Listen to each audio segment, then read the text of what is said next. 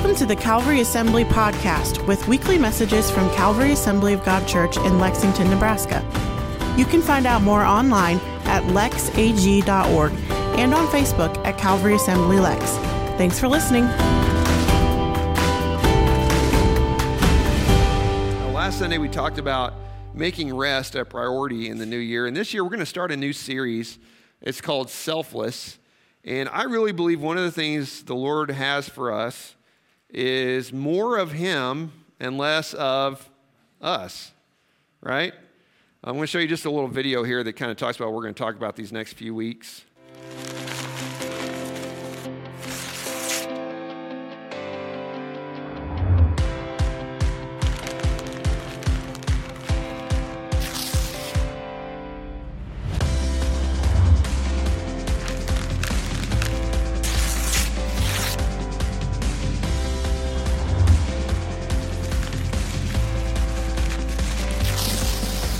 If things go according to plan, you know, God has a way of changing plans sometimes, but in February, we're going to dive into the book of Colossians and just kind of go through that like we did Ephesians last year. But over these next few weeks, we're going to talk about how to have more Jesus and less us.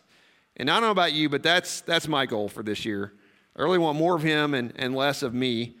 And so if you have your Bibles, we're going to turn to John chapter 3. A little background here. If you remember, Jesus had a cousin who came into the world a little bit before Jesus. His name was John. And what did John do?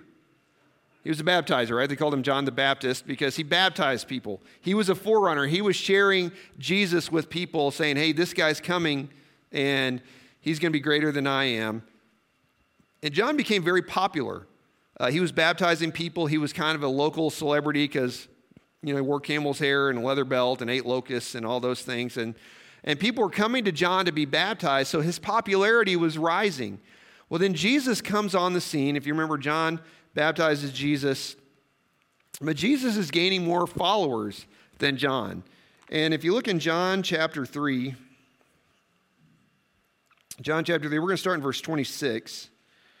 It says, John's disciples came to him and said, Rabbi, the man you met on the other side of the Jordan River, the one you identified as the Messiah, is also baptizing people. And everybody's going to him instead of coming to us. It's kind of the plan, right? But they were a little upset about that. And John said, no one can receive anything unless God gives it from heaven. You yourselves know how plainly I told you, I am not the Messiah. I'm only here to prepare the way for him. And it's the bridegroom who marries the bride, and the bridegroom's friend is simply glad to stand with him and hear his vows. Therefore, I am filled with joy at his success. Now listen to this. He must become greater and greater, and I must become what? Less and less. He said he has to become greater, and I have to become less. So what was John doing here? He was saying, I have to give up popularity, I have to give up fame, I have to give up my own ideas and follow his plan, and his plan is for him to become more and for me to become less. And so some of us are control people. How many of you like to be in control of your own destiny? How many of you like to be prepared? I am insanely prepared. I call it proper planning. Other people call it obsessiveness a little bit, I think. But have you ever bought a new vehicle or a different vehicle and you have to change all your stuff from one vehicle to another and you're just shocked how much stuff you actually carry in your vehicle? Like I changed pickups last year and I had all these little storage bins. I have jumper cables, tow straps, first aid kits, flashlights, ponchos, blankets. I was like, how did I fit all this stuff in that truck? And so I'm, shoving things in bins and it's kind of funny. Amy's like, do you have this? Yep, right here. It's amazing.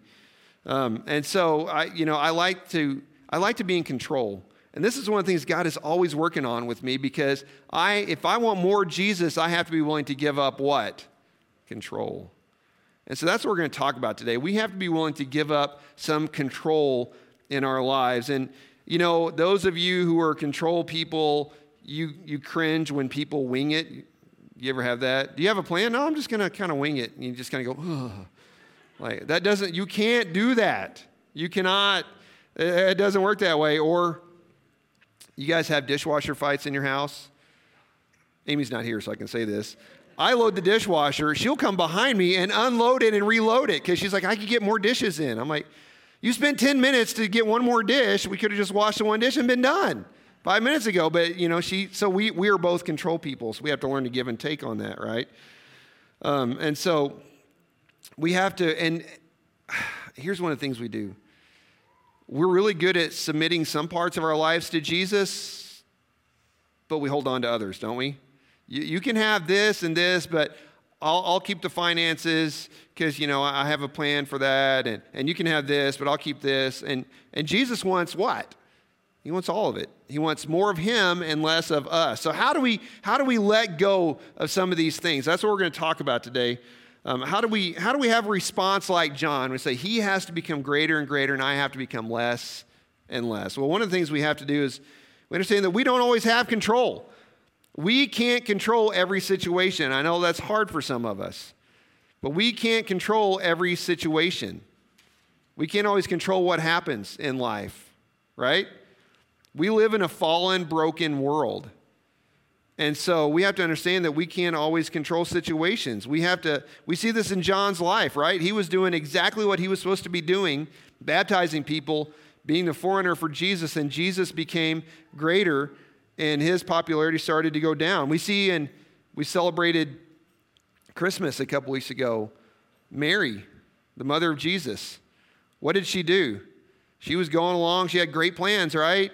She was betrothed to this nice young carpenter. They had a great thing. They probably had a house picked out, added on to their parents' house. They had all these plans. We'll have this many kids. And this angel shows up and says, hey, you're going to have a baby. And she says, that doesn't work.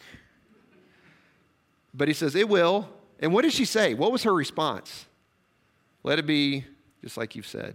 She was willing to give up her plans, and she knew she was going to have backlash. She knew people were going to say, did you hear about Mary?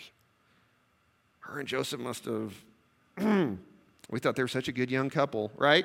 She had to go through those things. She was willing to give it up. The life of Joseph in the Old Testament. If you remember, Joseph was a young man. He had 11 brothers, and the Lord gave him a dream that he was going to be greater than his brothers. And so he goes like, hey, guess what I dreamed? And his brothers said, nope. And what did they do? They sold him as a slave. They'd planned on killing him, and they didn't take it that far. But Joseph, just for following the dream God gave him, spent years as a slave. He spent years in prison before his dream came true, but he was willing to give up what? Control. So guys, we can't always control situations.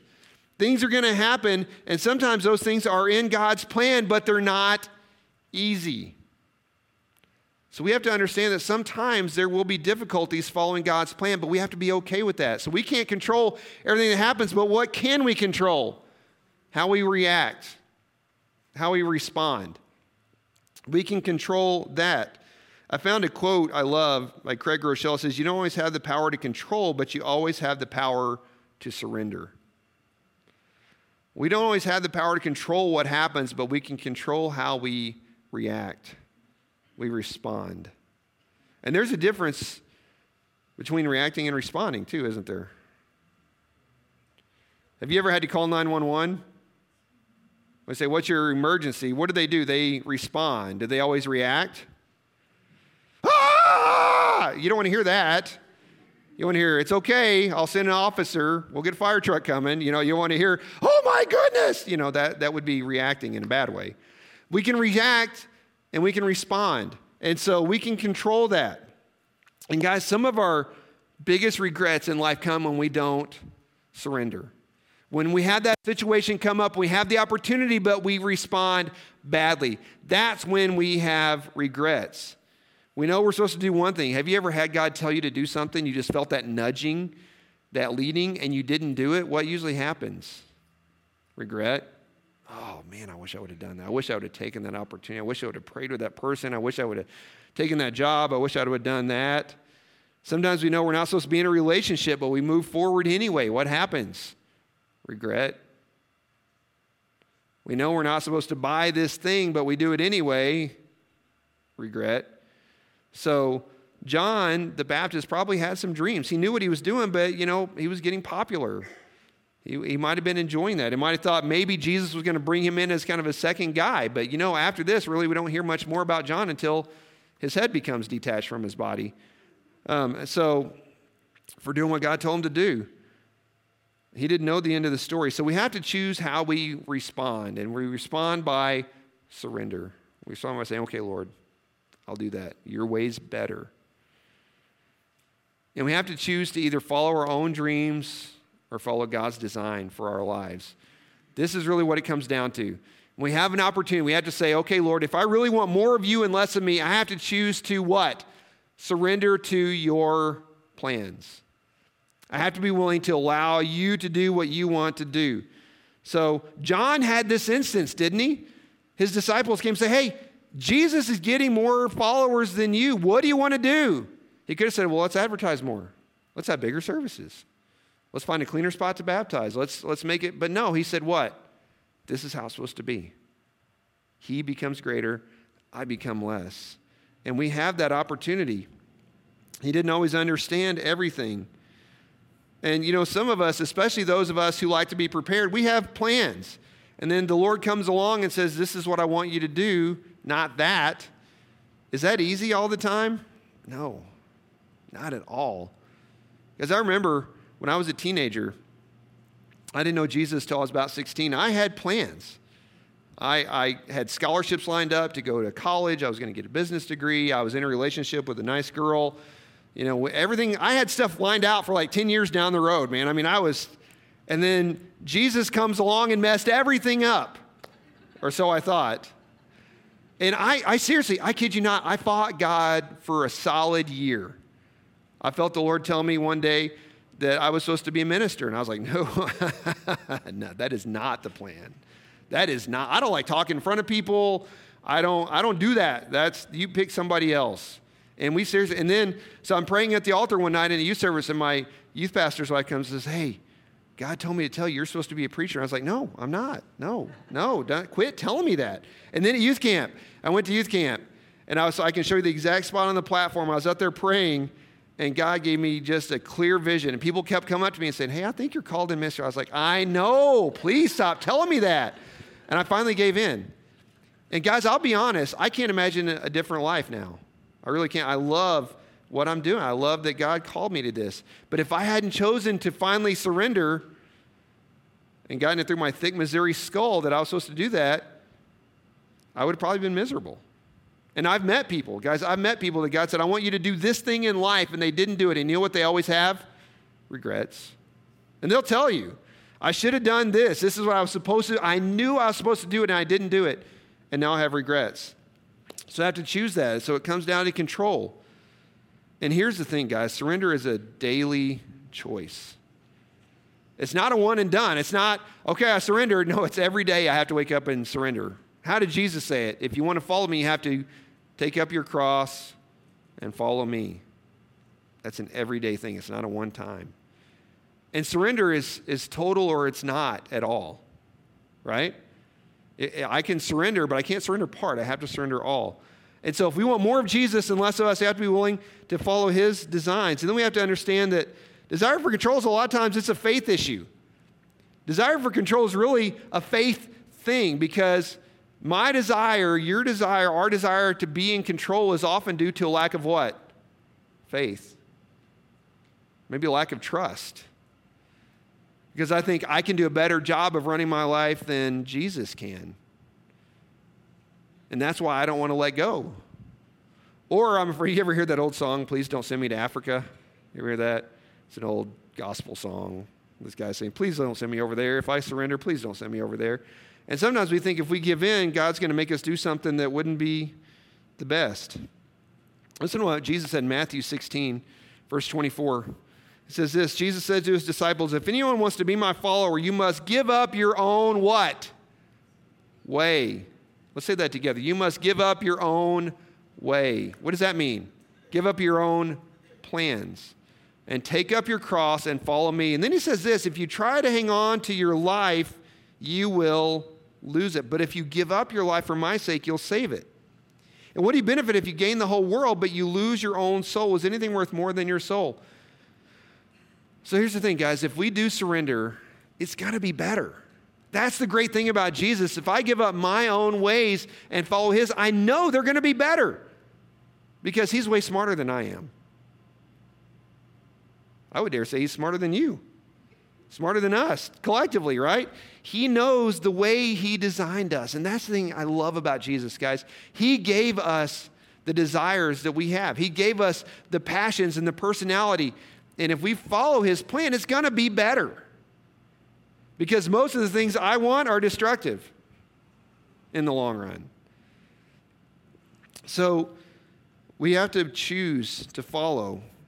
And our desire to control, it's often a lack of trust. Sometimes we wonder if God loves us enough to take care of us. And here's what 1 Peter says. Peter says in 1 Peter 5:7, give all your worries and cares to God because he cares about you. He loves you. So trust that if we follow him, it's going to be better. If we follow him, life will be better. We have to get to a place that we trust him with all those things.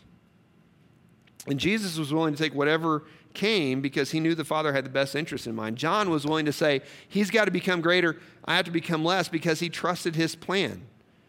Mary, the mother of Jesus, said, let it be to me as you have said, because she what? Was she some supernatural person? No, she was a teenage girl that loved the Lord and said, let it be. I'll do this. Joseph in the Old Testament said, yeah, I got this dream, but I'm going to be faithful where I am. Now, here's the thing, guys, this surrender idea, this is an everyday surrender, everyday giving up. And so, lastly, we have to understand that selflessness is a bold choice. When I'm selfless, it means I'm giving up my own ideas. And that's kind of a bold thing to do, isn't it? It's kind of a tough thing to do. We have ideas, we have plans, we have dreams, and we have to be willing to lay aside our fears. And I know some of you have been working on your New Year's ideas, your New Year's plans, your New Year's resolutions, your New Year's goals. And one of the things I would say is let's make a resolution, a plan, a goal to be more selfless in the new year. Be willing to say, Lord, I want what you have, and so I know that this terrifies me a little bit. It freaks me out a little bit, so I'm going to trust you. I'm going to lay aside my fears, and I'm going to trust you. It's a bold move. And this is something you can do as a family. If you have kids, sit down together. Hey, this year, we're going to follow Jesus. There's this great book by a guy named Rod Loy called Immediate Obedience, if you like to read. Immediate Obedience. And it just talks about immediate obedience. He's saying when God tells you to do something, just say, okay, do it. We tell our kids this, don't we? When our kids were younger, we just have to say, obey the first time. We didn't do the whole counting thing. 1, 2, no, we just said, do it. And we wanted them to do it. And why do we tell them that? Because obedience is better. But it's also, you can trust us because if we tell you to do something, it's good for you, right? It's better. If you're standing in the street, I'm going to say, you need to get out of the street. 1, 2, car. It's because I'm saying get out of the street because there's danger coming, right? And so when Jesus tells us to do something, we have to trust that he has our best interest in mind so we can lay aside those fears. We can lay aside those fears of what might happen. It's a bold choice. And we have to choose bold faith daily. We have to choose bold faith daily. I have to be willing to give up my ideas for him. I have to be willing to give up my plans daily.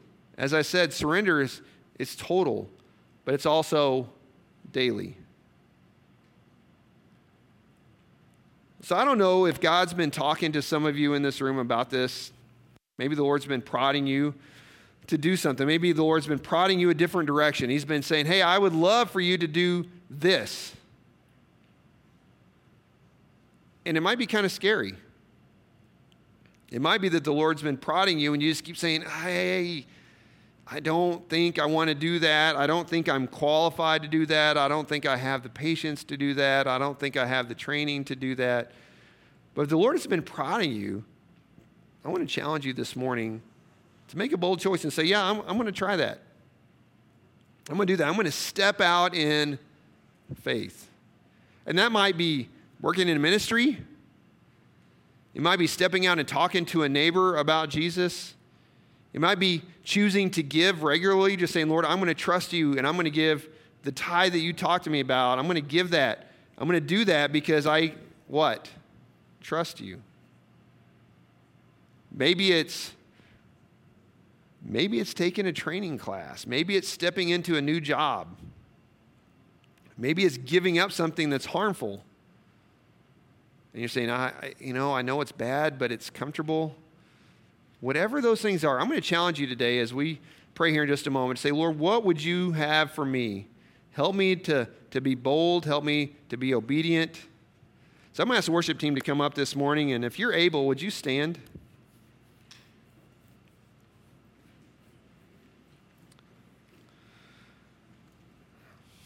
Let's pray. Lord, we are so thankful today that we can trust that you have the best in mind for us. And Lord, I know that giving up control can be scary, it can be intimidating, it can be frustrating, but we always know that it's best. So Lord, as we look towards this new year, we pray you would help us to have more Jesus, less of us. More of you and less of us. Lord, help us to give up agendas. Help us to give up plans that were our own and really focus on what you have for us, because we know that what you have for us is better. And Lord, I know that some of us are control people. Some of us like to be prepared. Some of us like to plan. But Lord, help us to trust in your ways and your plans. So Lord, if you're talking to some of us about some things this morning, would you help us to take a bold step? Lord, if you're talking to some of us about giving up control, Lord, would you help us to relinquish that control and to focus on you?